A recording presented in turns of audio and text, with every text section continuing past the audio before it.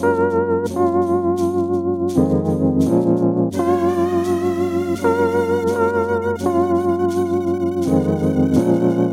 and welcome back to the Pet and Pandacast, a football, comedy and current affairs podcast in a talk show style, apparently. As always, I'm joined by my colleague and co-host, professional gambler with however many years of experience, and apparently an award-winning one, which he calls himself. Panda, how are you? I'm all right, thanks, mate. Yeah. Euros, what weekend? I'm shattered today from the weekend. We usually record on a Thursday, don't we? But we're here recording on Tuesday, what's the date? 6th of July. So yes. I'm a little bit underprepared and undercooked for this episode, but we shall battle through nonetheless. And the reason for that is twofold. So I'm actually off to Wales tomorrow in Lake Fynwy, and I'm going so remote that I don't even have phone connection or 4G or 3G. So going to be a nice little digital detox, I think, considering I spent so much of our time on line and on computers, on phones over the last year and a half. And secondly, obviously, then if we did record on the Thursday, it'd be after the semi-finals were done. So, yep. You know, a bit of a double whammy there.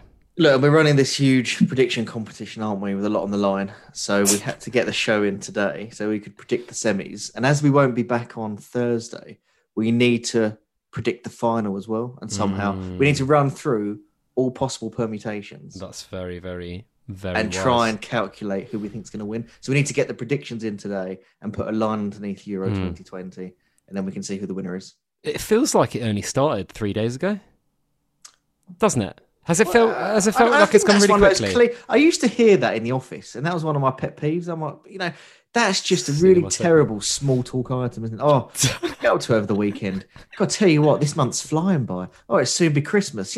Just full of just empty words. And if someone said that to me in the office, I'd hit them over the head with the audit file. So I can't agree with you. What was your go-to at the water cooler then?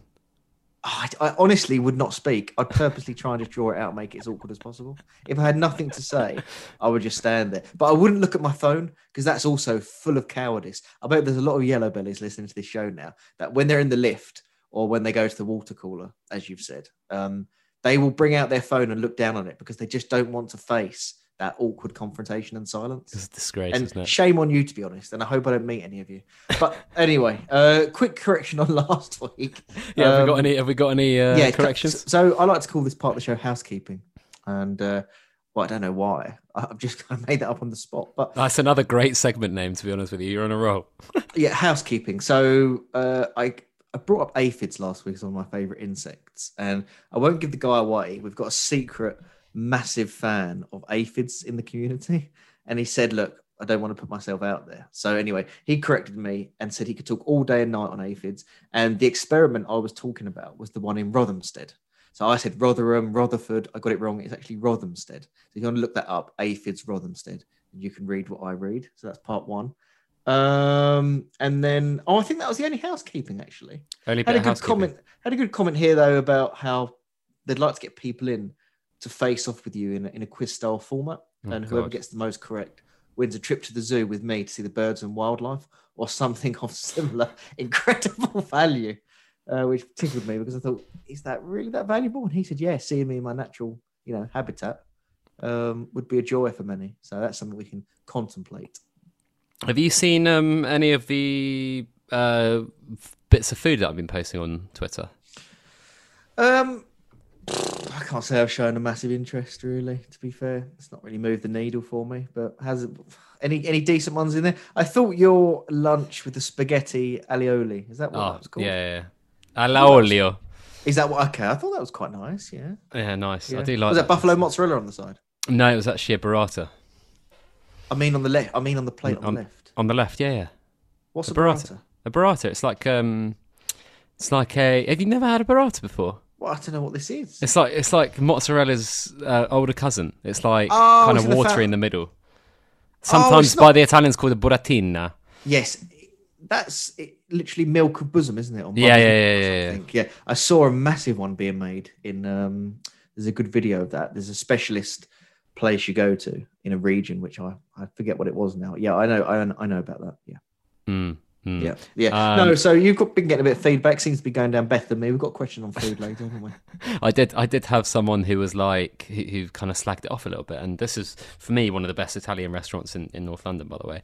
And he was like, "Oh, I live in Hackney," and I was like, "You know what? Next Friday, me, you, and Panda will go to this restaurant, and I'll watch you say 6 out of 10 to my face as you enjoy your pasta." Oh yes, we will. And he was like, there. "Can't do next Friday. It's my girlfriend's birthday, but one weekend I'll take you up on it," which was quite cool. Where did you watch the game Saturday? Where did I watch the game on Saturday? I watched it at a friend's flat. You didn't drink, did you? No, I don't think. No. I've recovering. I'm ready for your trip. No. I've had a bit of a. I mean, look, if there's any doctors out there, I've had a bit of a virus that isn't COVID that actually impacted my liver a bit. But I actually got the blood test back today saying that I'm all clear. So I'm going on so I can drink to my heart's content. Well, probably not to my heart's content, but probably will for the semi-final. And then if we do get to the final, then I've already kind of wiped Monday clean just in case. Excellent. You know? It's So come if on. there is any doctors in listening, then get in my DMs. How do I make the liver better? Milk thistle. I could have told you that. I've said that. I said that a year ago. I feel like you've said that to me about like 7 different things. No, mainly about the liver. Milk thistle is one of my favourite things. Apparently, blueberries are quite good as well. More antioxidants. I'm not sure they're great for the liver. Wow. I think milk thistle's all you need. I've been looking at this week actually at bone conditioning. Have you heard about that? No. So you're a martial artist, so I'd have assumed you'd known about this. I came on air today to talk to you about it. I do know this. Go on. Well, no, just bone conditioning and strengthening your bones. Yeah, you're breaking them little bits at a time.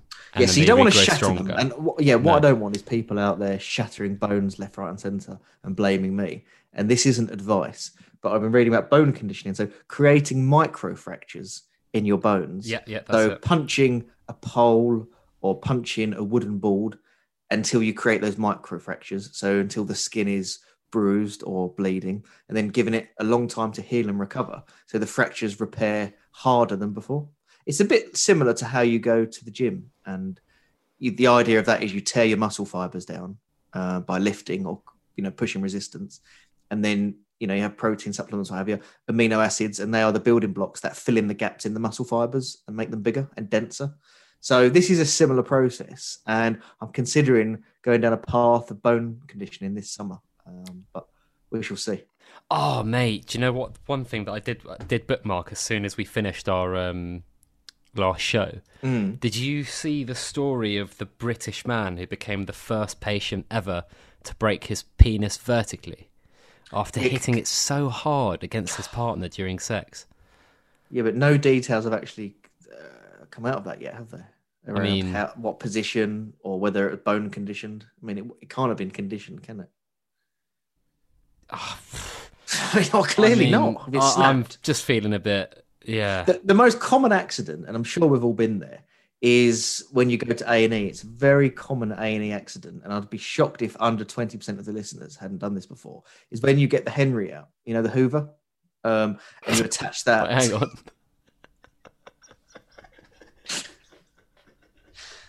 Do you know where I thought this was? I thought this was going somewhere completely different. No, I don't even know what to say to that. Like, my brain was so ready for like a serious injury that I know in my head. That's a serious injury. No, okay, go on. Look, Henry Hoover, penis, A&E. If you Google that, look, dwarf rushed to hospital after gluing his penis to a Hoover.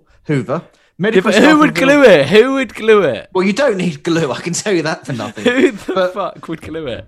There's many stories here about using Henrys in that style. So I can't believe that. Yeah, no. You'll never look at Henry the same or Henry. I won't. There's one in my living room. Is there? You could I'll use never it before look at you it go again. off to North Wales. Yeah. Drain myself before I go off. Yeah, so look, talking about that type of implement, and the other bit of news from my end is from your end. I was in you. Okay, all right. Yeah, not from the end where the Henry goes. From my other is I was bit by my son this week quite hard. No way. Yeah, on the chest. We were wrestling in the garden. We sort of hell. fake wrestle, and he bit me because he got too overexcited, and I've got a little mark there, and I screamed out in anguish, and it led me to Google like how strong a human bite is. Oh wow! Now, do you know what PSI stands for? It's what they measure like power in. Pressure per square inch. Yeah. So the idea is obviously if you think about force, if you think about a high heel like a woman wears, you've got a small surface area at the end of a heel. So the PSI on that is quite high because you're getting a lot of pressure per square inch or force going through that, so you can create issues on disco dance floors. Anyway, not too much of the concern here, but the human bite is 162 PSI. 162. Okay. That's what we can generate with our jaw. And I just wondered if you had any idea about, I mean, I've got the top 10 here, which is probably quite boring, but I wondered if you had any idea, you know, what might be up there in terms of PSI. So if we're at 162, where would you place some of the animals in the animal kingdom? Is the mantis praying shrimp up there? No, it's not. No. It's not? No. Is this only bite specific or? Yeah, strongest bite. Oh, okay, bite specific. I thought you meant like any power they can generate. Great white? Well, the bull shark is here. Yeah, that's 1,250 PSI, which is absolutely frightening. The highest dog is called the Kangal dog. So I'll start there. The Kangal dog is 750. So that's about 4 to 5 times a human. And they're bred in alligator? Turkey. What about alligator? It's not on the list, which surprises me. So they bite less hard than a Kangal dog. A lion? No. A bear? Yeah, there's a few bears in here. So you've got the Kodiak bear at 930, and you've got the polar bear, which shocked me, at 1,235. I mean, bears are scary, aren't they? The grizzly bear is 1,250. So the grizzly bear can bite as hard as the bull shark, which scared the life out of me. What about some sort of snake? Yeah, I think it's the Titanoboa. I think it's called that. That's at 900. Go on, give me the top 3. I'll give you the top 3. The silverback gorilla is at 1,300. Wow. So that could just bite off your leg quite easily. Fucking hell. The hippo, you won't believe this. I was going to say hippo, but I thought 1,825 PSI. How many? Which is 10x a human. So that could literally just bite through your torso, couldn't it?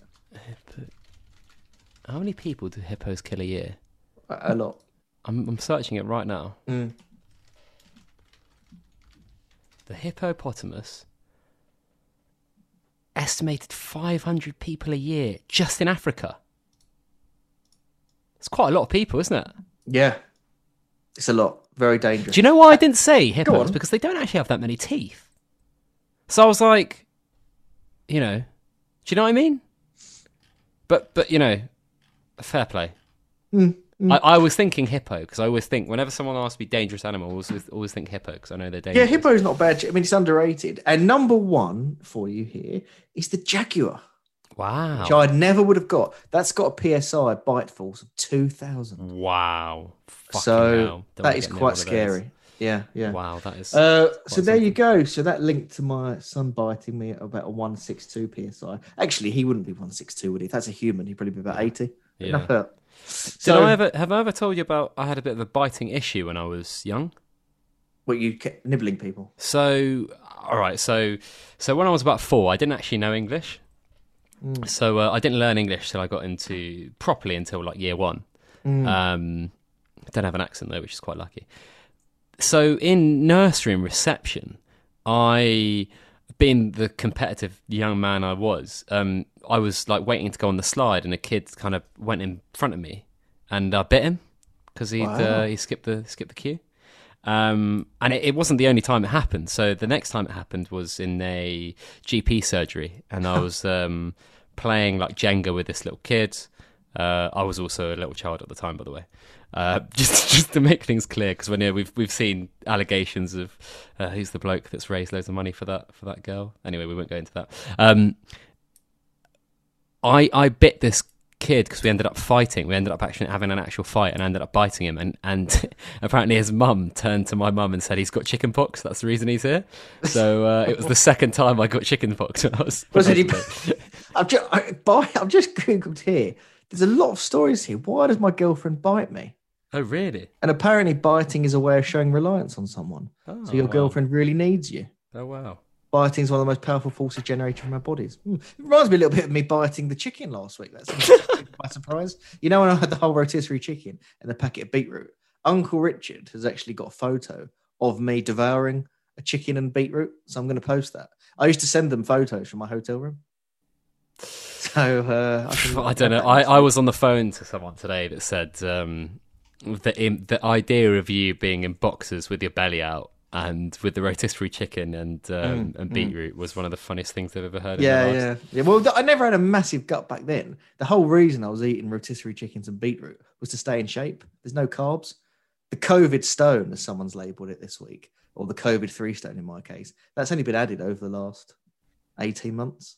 I'm in a really vicious cycle, though, and I wonder if anyone can sympathise or empathise with me. I'm not sure what the correct use is there.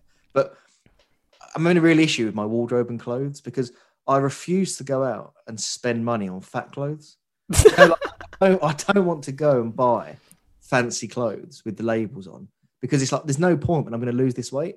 But like baggy is trendy these days, mate. Not for me. I like it absolutely. I like it to be almost like lycra. That's when I'm at my best. And the thing is, I now have to go down to M&S to buy stopgap clothes consistently just to give myself some breathing room. Quite literally. So I've got this terrible wardrobe that I'm bringing together of all M&S clothes, and I'm not buying any fancy clothes because I refuse to buy them when I'm this size. So I must shift the COVID weight. Must shift the COVID. Have you got a plan for that? No, I'm going to start after the Euros. So next Monday, I'm literally starting a fitness regime. I tell you, he's lost loads of weight, Uncle Richard. Oh, really? Yeah, he lost it for the wedding. How's he done that? There's this drink he's been having. It's a nutritional drink. It's like a formula, and he was having 2 of those a day. Cut out loads of snacks, just basic really, calories in versus out. But it does look very good. So I need to follow his what's his word? His path. So anyway, we better wrap. Should we go on to the predictions? Yeah. Or I'll just refresh people how we did last week. Let's go on to the predictions, but before that, I need to remind people once more that support for the Pet and Pandacast is brought to you by Manscaped, who is the best in men's below-the-waist grooming. Manscaped offers precision engineering tools for your family jewels. Manscaped is trusted by over 2 million men worldwide. Join the movement for all your below-the-waist grooming needs. Get 20% off and free delivery with the code PANDA at manscaped.com. I'm going to use it tonight in the shower. Good. Before my sort trip yourself off to out for Wales. Yeah. I'm just gonna put one more thing as well. I've got one more thing to plug for the community. Go on. Right, people that are listening, there's thousands of you. I'm not seeing enough noise on social media, and what I want to do to try and get us into the mainstream of podcasting is I'm asking all the hardcore. I'm not talking about your casual Johns who are listening to it in the car on the way to work, and they never put in a question and they never really message us. I'm talking about your Chris Barkers, your Ginger Pirlos, you know who you are. I'm talking to you. Your Louis M's, the guys that are hardcore followers of the show. I want you to send the show to a friend, right? And I want your friend to listen to it, and I want your friend to send you a voice note, right, of what they thought, first impressions on the show. And if you send me that voice note, I'll put it on the show and we'll react to it live on air. That's what I want to do. Love it. Yeah, good thinking. And then, what was there? One more. People. What's his name? FI audit, FPL audit. He was talking about the budget we had, and I said another good little tip for away jobs. We used to drive up the A10 to Norwich, like the Tour de France, in the slipstream of each other and take turns at the front to save on petrol. It's quite a good little thing to do as well, like bumper to bumper, like to really keep those petrol costs down. But anyway, yes. So predictions wise, so look, last week we were perfect. Shouldn't surprise anyone really. The super forecaster and a mogul, but we were 4 for 4 in terms of the results with one perfect score. So both went for Spain 2-1 and 2-0. That didn't come in. Spain won an extra time. Italy 1-0 and 2-0. Obviously that was blown as well. But we both had Denmark 2-1 and Ukraine. Well, we had England 3-0 and 2-0 respectively. So long story short, it takes me to 9 points and it takes you to 7. One correct score in there. Fair play. Yep. So 75% success rate for me and 58 for you. So it is still all to play for with the semis and final to predict coming up. Okay. And what have you got for tonight's game, Spain, Italy? Right. Let me do you want to go first on that one? You go first, and I'll go first on England. Right, let me just bring up the odds in front of me. A little bit sloppy here where we are. Well, I don't really need the odds, but I just want to see where things stand. So this is a really, really tough game tonight to call. I think both of these teams have Can I just ask before you go on? Are you still quite bullish on Spain after what you saw? I am. Yeah. Okay. And look, I don't always rely on underlying numbers, but I thought it was interesting that I saw Spain and Italy, I think, are 1 and 2 in terms of pressing and winning the ball back in the opposition half. They're 1 and 2 in terms of conceding key passes into their own area. And I think they're 1 and 2 in another quite key statistic. So these have been two teams that have performed very well throughout. I dare say that Italy are more battle hardened because obviously they came through Belgium. And I think I think it's unfortunate the flack Martinez gets. I mean, people know I'm quite a big fan of his, but Witsel had a miraculous recovery with the Achilles, and it was just great that he was there. KDB played on a grade 2 ankle ligament strain, so he wasn't fit. And I purposely watched him off the ball in the second half from 60 minutes on, and he wasn't the same guy. He did run out of puff. He just wasn't moving off the ball. And an Eden Hazard, who, yes, he isn't the star player he once was, but you still would like him fit if you're Martinez. So when you think about going out to Italy by a goal, who are unbeaten in 33, and France in the last World Cup and going out to them in the semis by a goal, I'm not too sure that's a disgrace, and I would definitely keep him for next year. But look, Belgium aside, credit to Italy, they came through. I think we're in for a slight surprise tonight. And Really? I think Spain, I think Spain find a way to go through to the final. Yeah. I think a 1-goal margin, I think they've massively, I don't believe in XG and it correcting, but Gerard Moreno and Morata are a little, especially Moreno, who I like, I think they're better than their finishing suggested. Super fit Spanish team. I think we're going to see one of the battles of the tournament in terms of the midfield with Busquets, Pedri up against Verratti, Barella, and Jorginho. And I think it's going to be hardly anything in it. The main thing for me is that they're both going to be softened up again with a very, very intense physical game ahead of the final. And I think Spain find a way in extra time. Oh, wow. Make the Euro final. So I'm going for Spain. I'm going to go for Italy. Okay. I'm a bit more reticent to say that because of the Spinazzola injury. I think that's big. I really think that's really big. Do you know what? He has been fantastic down that left of Insigne. But like the overload that he creates with Insigne is so deadly, isn't it? He reminds me of Zambrotta in the 2006 World Cup. He was a real dynamo. He was on to be player of the tournament, probably. Yes, he was. Probably was. Yep. But now that's kind of up for grabs, isn't it? Yeah. But yeah, I think Spain have got quite a soft like the throat of their team is quite soft. And I don't think Immobile has been very good, but he does work very hard and run teams ragged. He'll always make those runs. And I think with Insigne and Chiesa, especially Insigne, who likes to tuck in a little bit, I think you've got enough there to kind of see it through. I think they'll win 2-1. I think Italy 2-1. I'm not sure. I've got a feeling it could go to extra time, but I think Italy will win it somehow. Have Italy been behind yet in this tournament? No. You see, I do like the fact Spain were behind to Croatia and kept playing and came back. And came back. I like that. We haven't seen Italy tested yet under those conditions, and I just wonder if Spain can get ahead tonight, how Italy will look. I mean, I don't think they'll panic, but semi-finals, everything on the line. So we're both. So that's a chance for you to catch up here. I have to, don't I? I have to go. You have to, for the interest of for the competition and the listeners. We have to split there, so that works out well.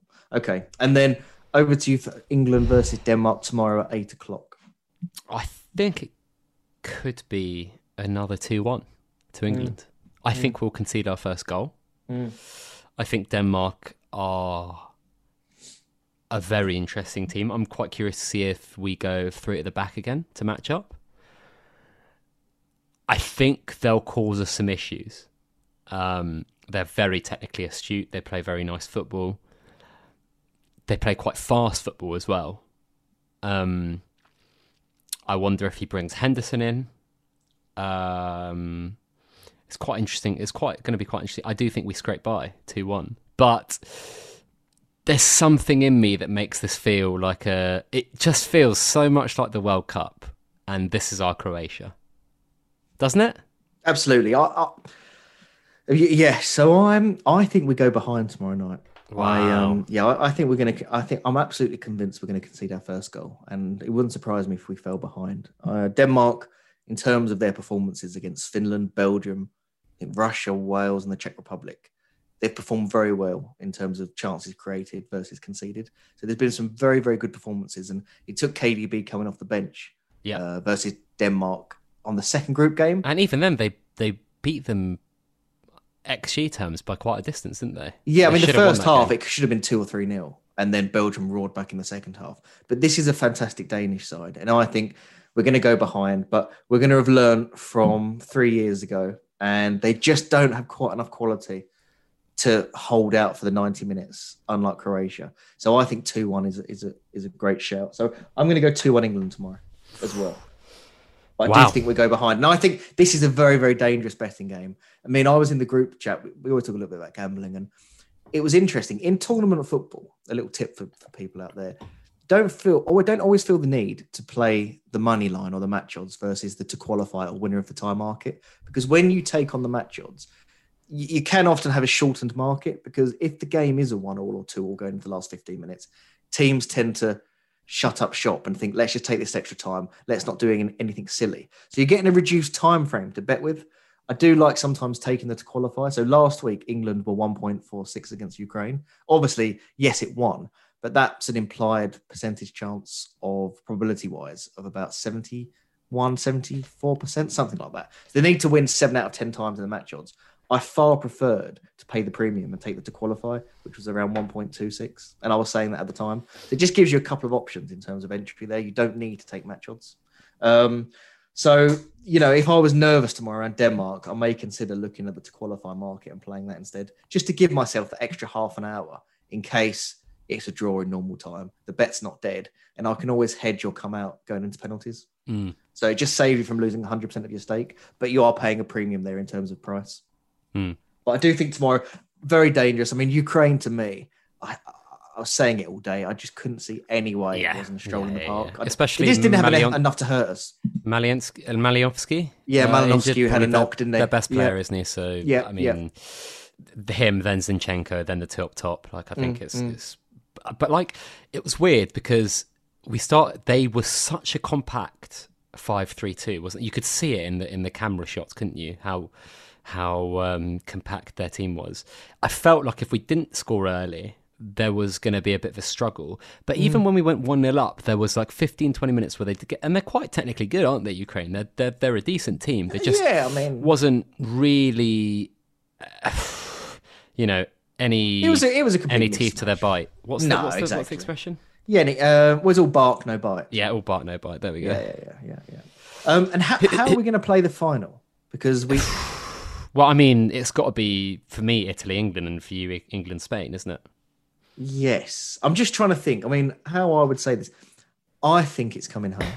Really? Yeah, I do. I'm convinced. Okay. I'd be astonished if it didn't at this time. Oh, wow. I think we have far too much depth and talent in this squad. And I see something.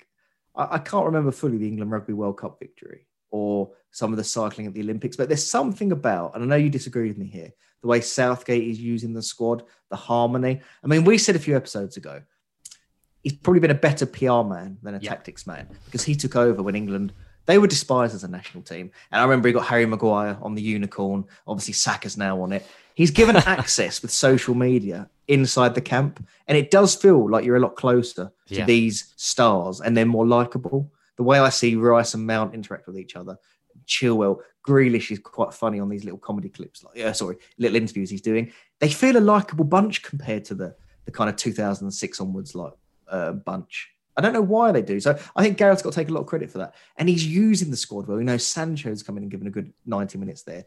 Grealish, he might start now. There's a freshness there. And I think he's using it fairly well. You're not a big fan still? I think my my arguments against him have been purely on the pitch. Like I think he's got the. I think I tweeted on my personal account that he's got the absolute correct values to be England coach, and I think I wrote that after he wrote the open letter to England about discrimination. I thought that was really, really good. Just think it shows that he knows his position is to some extent above football. And I think, yeah, you're right. Like the harmony is created, and the squad is great. I think he's a good man manager. It seems. But I think, I think for me, there's a question of kind of if he doesn't win it, I think it's again. I think it feels like it's par because he owes us a final. Well, this is going to lead on this. I'm just going to put this in here. This is a question that I got through my DM. Oh, yeah, go on. Question for the new pod, mate. What do England need to achieve in the Euros for Southgate to justify a new deal to take him to the World Cup and potentially Euro 2024? Does he need to win it, or is runners-up semi-sufficient? Thanks. So we'll answer that now because you were just about to answer it anyway. So I think he is going to stay no matter what. Let me just get that straight, especially considering how close the next World Cup is. What I will say is I still don't see the footballing vision of like certain dynasties when it comes to the kind of Spain 08 to 12, the Germany 12 to kind of like 2018 almost. Like I think that notion of like it all feels like we're kind of and maybe this is just modern football, right? And maybe this is like football changing and creating a system where it's just modular parts that can be interchanged works. But I feel like the pragmatism, and this again might be a personal thing, right? The pragmatism that he shows and the conservatism that he shows for me just isn't like how I like to watch or enjoy football. So if I was the FA, I'm obviously like you're obviously, and I do think when you see him celebrate during the World Cup, not the Euros, when you see him like pump fists to the air to fans, it kind of having an Englishman manage England, I think there is that added edge, and I do think that the FA have done that one thing right in making. And this isn't discriminatory at all, right? My parents aren't English, so making the England manager English, because I do think you have that added edge. Lippi with Italy, 2006, you saw the passion that they had. Like, I think if you look around, there isn't really anyone who could come in and be the England manager who is English ahead of him, right? Do you think? Yeah, I was just sort of shaking my head there. Like, I can't disagree with you enough, really. Yeah, because. Like France 98 is a good example. Like their first title in a long time. They didn't cruise through round after round after round. I mean, people remember Brazil 3-0 in the final when Ronaldo swallowed his tongue and played half fit. But yeah, there was Blanc, Desailly, Thuram, Lizarazu and Barthez. And there was a lot of extra time, I believe, or 1-0s, 0-0s. I just think to get any type of first tournament under your belt, we haven't won a major trophy since 1966. Obviously, we haven't even been to a final, have we? Yeah. So, to me, performance is secondary. I mean, really? I was frustrated with him not playing Bellingham. I was frustrated, and I hold my hands up here with some of the excuses for not playing Sancho, not playing Bellingham. Just admit you don't like them. Don't blame it on Champions League experience because then he brought in Saka. So I thought that was a bit wish-washy in the middle, and maybe it was a bit boring in the group stages, but. I just have to sort of swallow humble pie or I don't know what. But haven't we been lucky as well? Like haven't like? Do you think the goals, like no goals conceded, is an accurate representation of how good because we've had some glaring opportunities missed against us, haven't we? Yes. Werner, Müller. Yeah, but we know Scotland with 2. We know every chance isn't scored. I mean, of course we can concede one. But the thing is, because we were ahead, and I don't know what the numbers say on this, so there might be a data scientist out there, but there is more pressure on finishing a chance 1-0 down versus, 1-0. I mean, Barca were always magicians of this. Like, people would always say, oh, why have the opposition missed a chance at the Nou Camp? And you snatch at it a bit because you're starved of possession and you don't get many chances. So when they do arrive, you may overthink it. I don't know if there's any science or data there, but, that Müller chance was gilt-edged. Werner was obviously easier. It was 0-0 then. But if you don't concede hatfuls of chances, you might snatch it a bit more. So, yeah, we could have conceded one and maybe a bit lucky there, but I don't know fully what the XG is or how it works out. But there is a touch of I know luck we there, haven't but- lost. We haven't lost a game on XG, Right, okay. but that doesn't mean what I'm saying isn't true, right? Like yeah, I mean, look, I look at the body of work and I think would you now we're going to do the segment coming up, aren't we? Is there any give on what's the segment called? Is there any give on your take? Yeah, I want to ask you. Maybe we'll bring this forward. Or you tweeted he deserves to be tried for crimes against football. Now, But that was tongue in cheek and purely about Jack Grealish. You can't just tweet something and say, "Oh, it was a joke. I didn't mean it." Of course, it's a joke. He's not going to get tried for anything, is he? You wanted him tried for crimes against football. Are you willing? Your Honour. Yeah. Is there any give in that? There is today? give. I think he's brought me enough joy that he shouldn't be tried. Right. That's right. Fine. But I think that's on a results. Like, I think that it's, for me, process and output are just as important. Like, I know maybe in tournament football it's kind of like very output based. You've got the Greece, the Portugal that win the Euros every now and then. And I don't know if it's just maybe because this Euros hasn't gripped me until the knockout phases and because it's COVID and there's no fans, but the same magic isn't there for me. It has felt very Nations League-y up until I think the Germany game for me. Okay. Which I think maybe is why some of my takes have been a bit more negative and a bit more damp, because I just haven't really felt that like connection and affinity. But what I will say, he's to do what he's done, like considering the little experience and his experience as a coach has not been like checkered with amazing like kind of success in the past. It's very impressive. Like, I think there's kind of a very good understanding with his coaching staff. I think like the fact that a lot of the players are happy to be there even though they're not playing like that many minutes. I think we heard Kane talking about kind of like a lot of people talking about my performances, but I was just kind of calm and knew the chances would always come.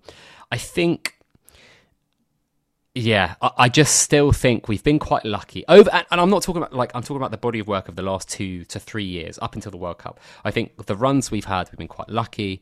I think if I look at the games individually this tournament, we should have conceded goals. Maybe we shouldn't have lost them. I think against Germany, that was basically for me anyway, it was a 50-50 game, whichever way you look at it if you watch it back. But I don't know, there's something quite not there. Maybe it's gut feel. There is slight give. So bottom line is you need to see them win it, basically. Yeah, I think after Germany, if you don't make the final, and even Germany were favourites. Well, hang on, is it win it or get to the final?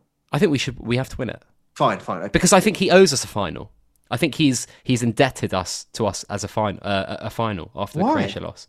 Because we were favourites against Croatia. Well, we were the better team on paper. I mean, it's not his fault Harry Kane didn't square it to Sterling. And I don't think we were the better team on paper. Well, it's not his. Well, then you can say it's not his fault. Kane's not scored all tournament until the knockout rounds. I'm not sure about this owe us a final. I mean, Croatia were better than us, and they beat us. I don't know. You're talking about a team, a country with 2 million people who relied on 32-year-old Modric and Perisic, who didn't even start for his club. Modric was winning Champions Leagues. Yeah, he was. But what I'm saying, yeah, I mean, what I'm saying is like this is a team that had very few top players compared to England. Do you not agree? Not overly, no. Okay, all right. But okay, so look, let's fast forward to the final then, just to wrap up these predictions. Yes, sorry. So I'm thinking. No, it's my fault. So I think England will win it if they make it there. That's the first part. If they don't, then I guess it will be the winner of the other one. So it's a bit of a boring prediction, isn't it? Yeah, I mean, you're probably the same as me.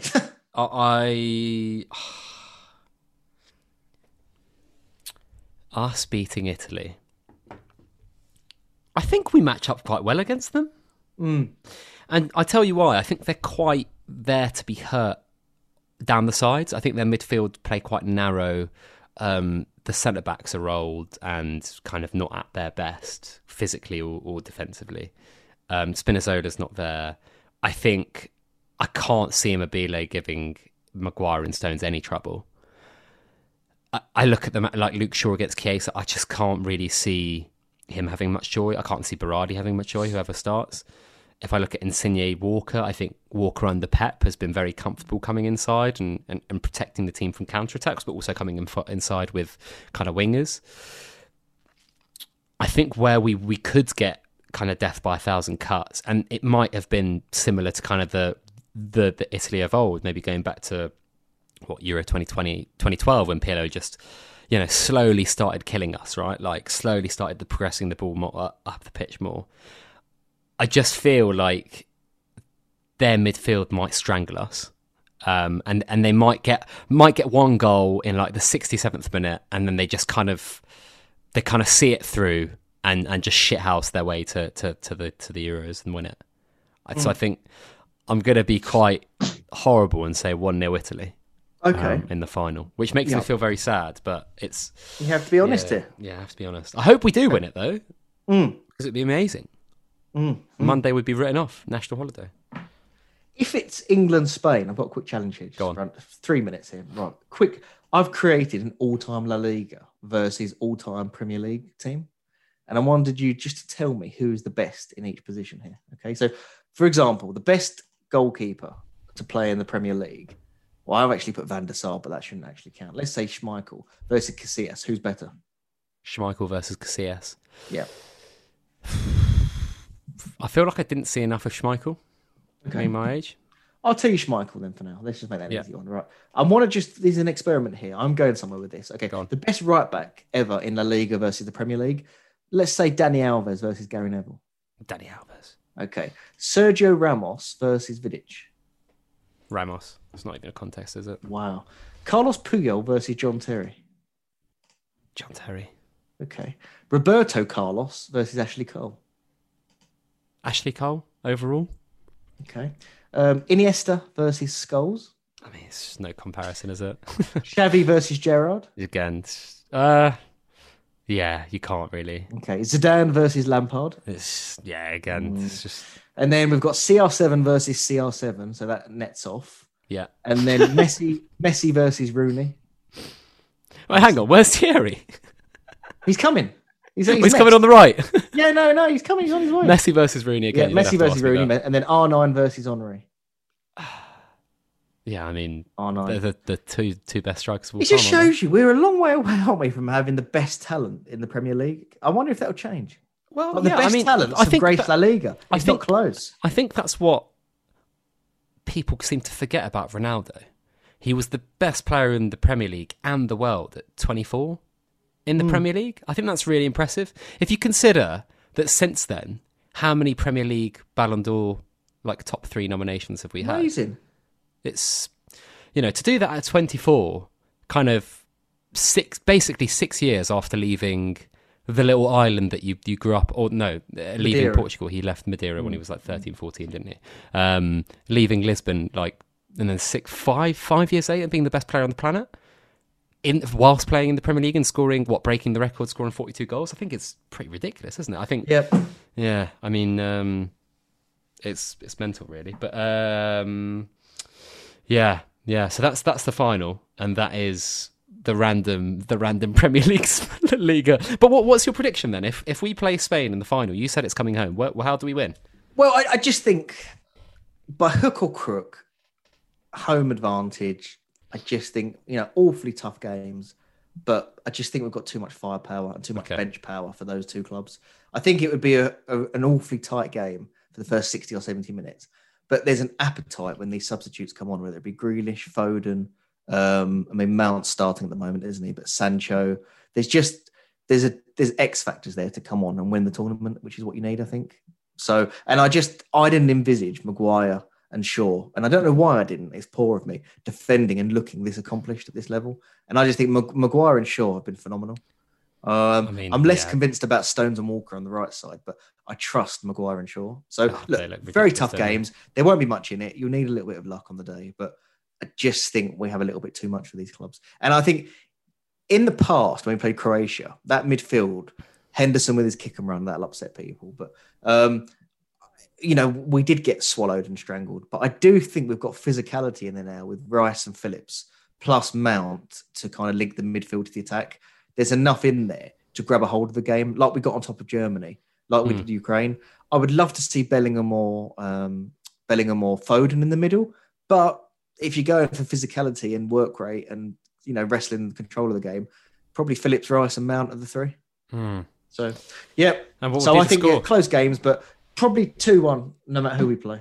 Wow. Okay. So no matter who we play, 2-1. But you've got Spain, England in the final. I want to be clear here. I've got Spain coming through tonight. So you've got Spain coming through tonight. Fair enough. Right. We're already done Questions, 5 minutes. What the fuck? I just wanted to quick pet peeves. Oh, sure. Go on. Do you know what? And I thought of this just before we start the show, but Apple ID, not Apple ID, Apple not integrating masks into Face ID. Because a lot of us are going to have to live, well, not a lot of us, but some of us will want to wear masks, for the rest of our lives in shops or public transport, whatever, when you're on your own or when you've got a cold, for example, like they do in a lot of Asian countries. And the cheek of Apple not to make it just your eyes or, so it can register the mask is ridiculous, isn't it? Is there enough difference in the eyes alone? Surely it must. Yeah, in films in James Bond where they use the eyes. Oh yeah. The retina scans. Yeah. So why have they not done that? Exactly, it's ridiculous. I wanted to ask you if you've been doing any gambling as well in our 5-minute gambling section. Yeah, no. I probably brought it up earlier, so that was probably the piece that you can either cut and bring to this part. But to me, that was although the outcome was wrong, I thought it was a classic game where I had much more comfort. And I don't always do this, but taking the shorter price, paying the premium, and going England to qualify on that day, which bought myself an extra 30 minutes and a little bit of comfort. So that story there. I didn't bet on the other semi-final, the other quarterfinals. So just England for me at the weekend. And it was just very much a pre-match back, which is quite rare for me. I usually like to let things unfold and develop in play.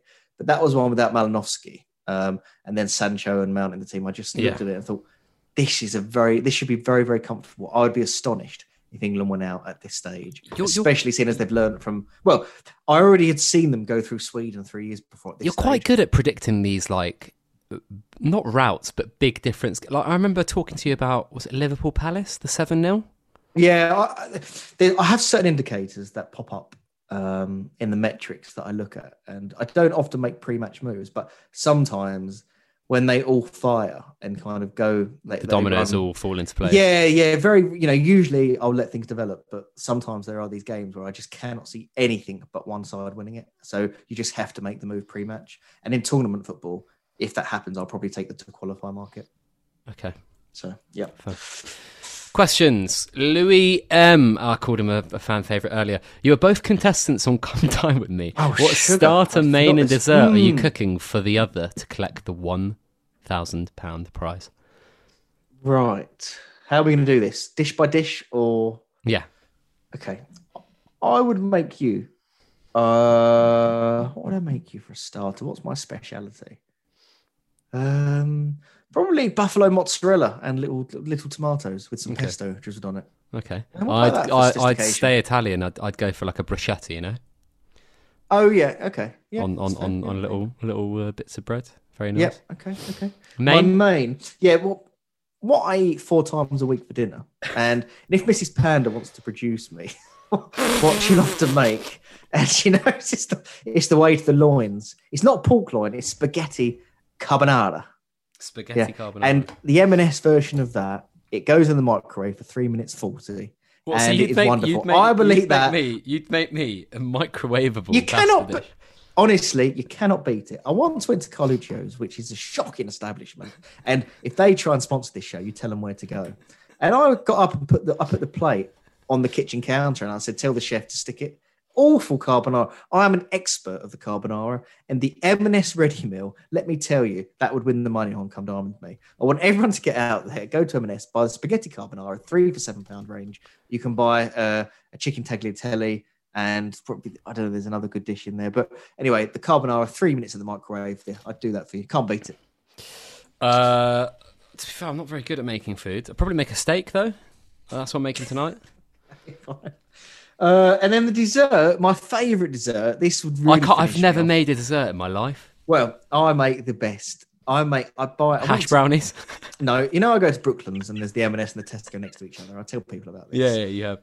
In Tesco, you'll find a range, and the other day I was quite sneaky. I told Mrs. Panda, I said, "I'll look after the little one. You go to M&S and finish off the shopping." Reason be it, I wanted to sneak in the Dutch style pancakes into the trolley.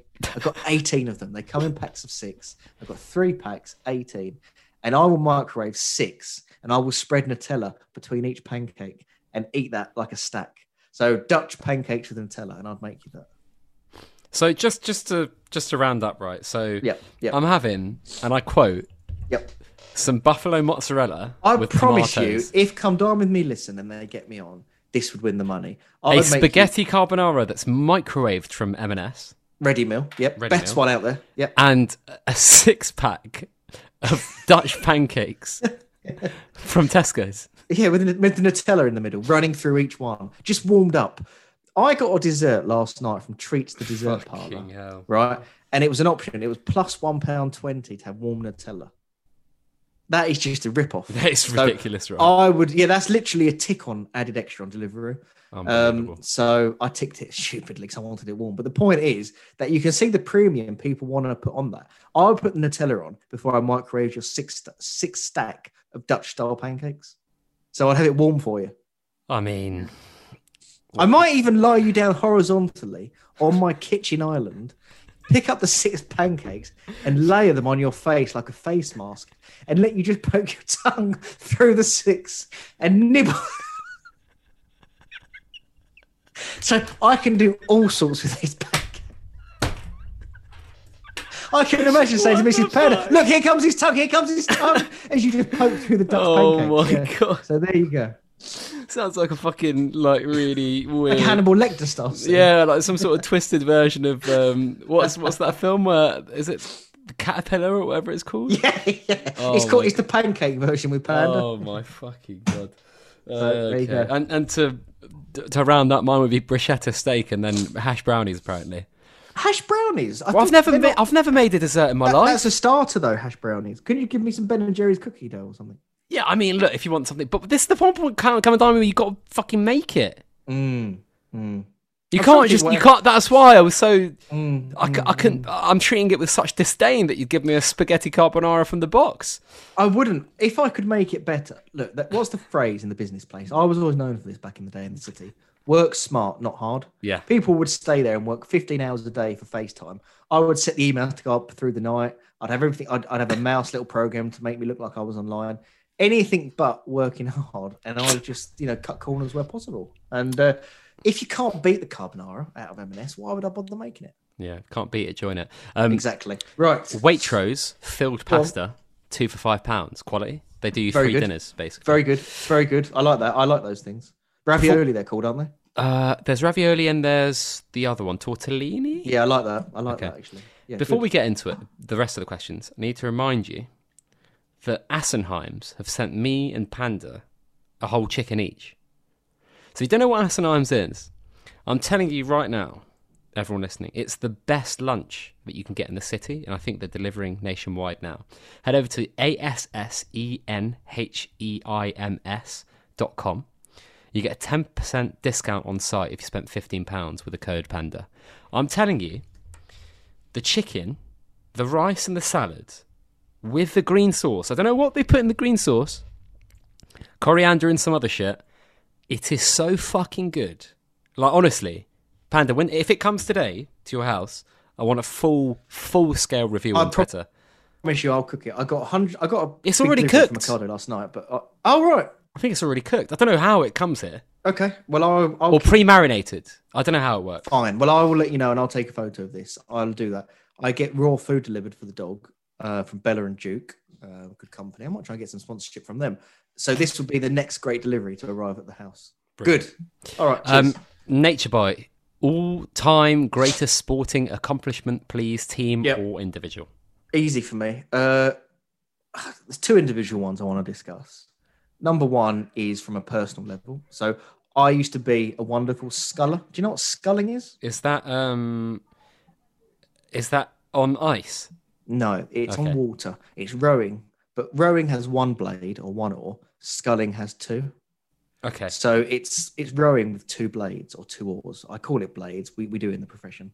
So I represented my county, Essex, in the London Heathrow Youth Games and won a couple of silver medals. Wow. So I was an expert sculler back in the day. Is that before... true? Or it does sound true because you usually make up a lot of stuff. No, I don't make up anything.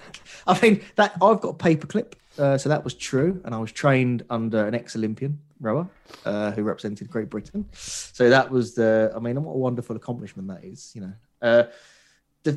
The greatest professional achievement was Tom Brady last year. And it's not close. This is a guy at 43 or 42, shouldn't be playing the position of quarterback anymore at this elite level.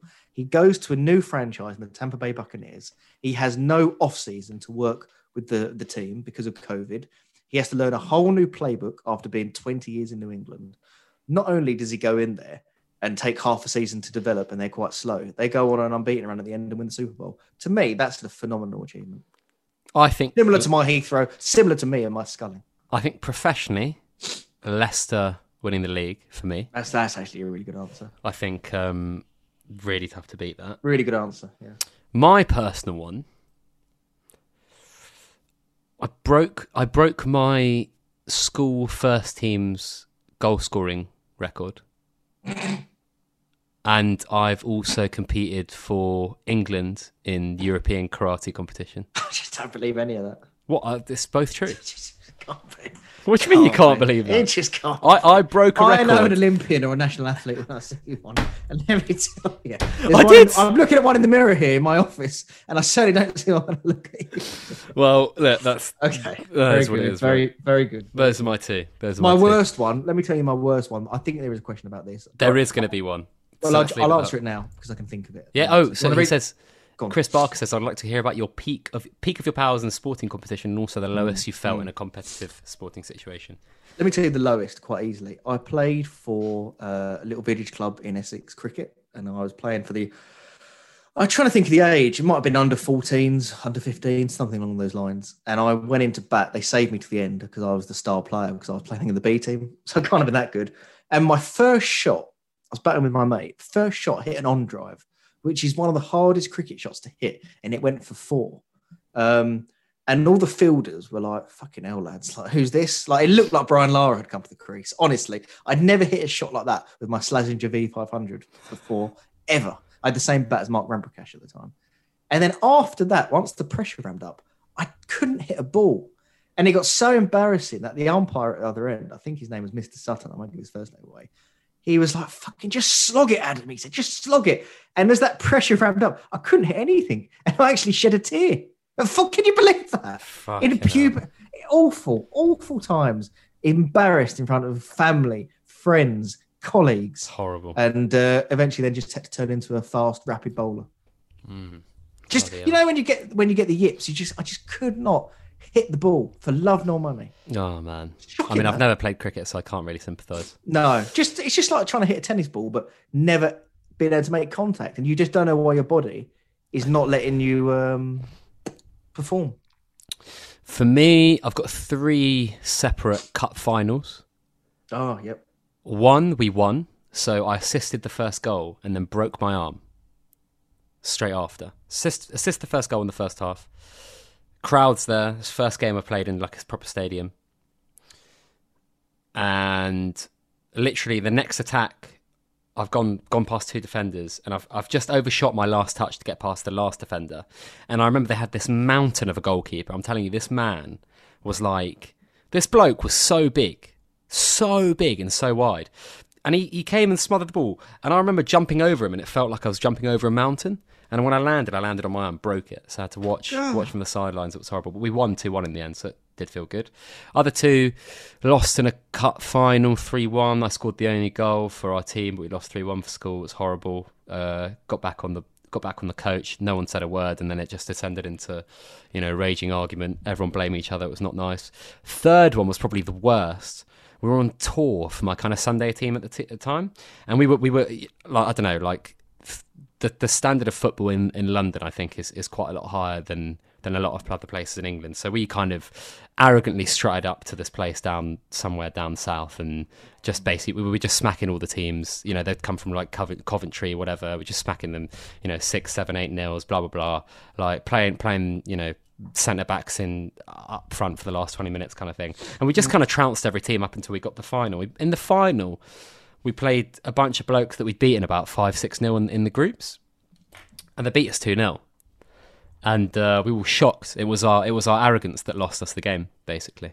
And it was horrible, because when you're favourites to win and you lose, there's no worse feeling in football, I think. You feel so embarrassed. So that was probably my worst one. Good. One more question I wanted to cover. Go on. Before I go, what time was it?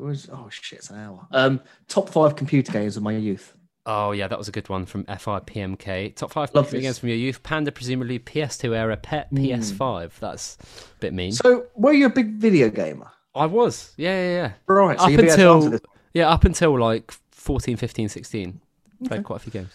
I've written down here in preparation 8 of my favourite games, and I wondered if anyone else played them out there and could comment on the podcast. So, San Andreas. Love that one. GTA San Andreas. Top game. Do you know the character, what he was called in that game? I don't remember. Let me just Google it, just really quickly. Do you want to give a game while I check this out? So you were probably kind of, older at this point on the PlayStation 2. I was younger. Ratchet and Clank on the PlayStation 2 back in the day. You won't believe this. It's on my list, and we've not covered Really? this. Wow. Yeah. Top game. Oh, Carl C.J. Johnson. That was his name. Carl. Who lived in the Grove, or Yeah. cul-de-sac where he started it. Okay, so San Andreas. Honestly, Ratchet and Clank. It's the one underneath it. Top game. I got it for Christmas, along with the next one on my list once. Devil May Cry. Yeah. Devil May Cry 3 on Dante. Xbox 360 was top class. So you've got San Andreas, Ratchet and Clank, Devil May Cry. This is one for the older gamers. And Onimusha Warlords. Don't know if you've heard of that one. No. Unbelievable. With a main character called Sam Sonoki. And it was like a sword-based slash 'em up. But it was a bit like, I think it was the same game designers as Resident Evil. Okay. So had that feel to it. But it was based in the samurai swords world, I guess. So anyway, Onimusha Warlords, brilliant. SSX Tricky. Yeah, I never really played that. I never really played it. I used to be in the back of the official PlayStation magazine. You'd have to post in your best times. No way. I was often in the best 3 in the country at that. Yeah. Me and my schoolmate. I just don't believe you. That's so ridiculous. I'm telling you, me and my mate used to play hours after school, like trying to beat each other on time trials, and we got so good at it. So S6 Tricky is one of the best 3 in the country. Another one. Go on, anyone from you? Pokemon Gold. I didn't play that. Pokemon Sapphire. Okay, I didn't play that. I think those 2 were fucking quality. Okay. Yeah. Those 2 they clearly were, because everyone says it. I missed it by my age, I think. Yeah. Crash Team Racing. Ever heard of that? No. Gran Turismo. That was a karting game. Gran Turismo, I liked. I was a fan. I stayed up all night playing the speed ring to try and win 80,000. And eventually just got so bored of it. It was a really easy track. Do you know what? Some of the Need for Speed games were fucking good as well. Did you ever play any of those? Not really. I wasn't a big racing. The only good. racing game I played, Gran Turismo, and I played Colin McRae Rally. Okay. That was a little bit boring. Too much of a sim. It was too difficult for my age. Tony Hawk's Pro Skater 3. Never played that. I played Skate. Love that. Yeah, probably similar. I played Skate. Skate around, collect items, that type of stuff. Okay. The last one for me, Metal Gear Solid. Oh, okay. No, I never Number played 2, that, Sons of Liberty. I heard it was very brilliant. Good. Spy type game, espionage. Did you ever play any of the Zelda games? No. I know that, again, extremely highly rated. I was a PlayStation man through and through. Do you know what was one of the Star Wars games was very good. Very good. I think, was it Revenge of the Sith or another one? Didn't play that.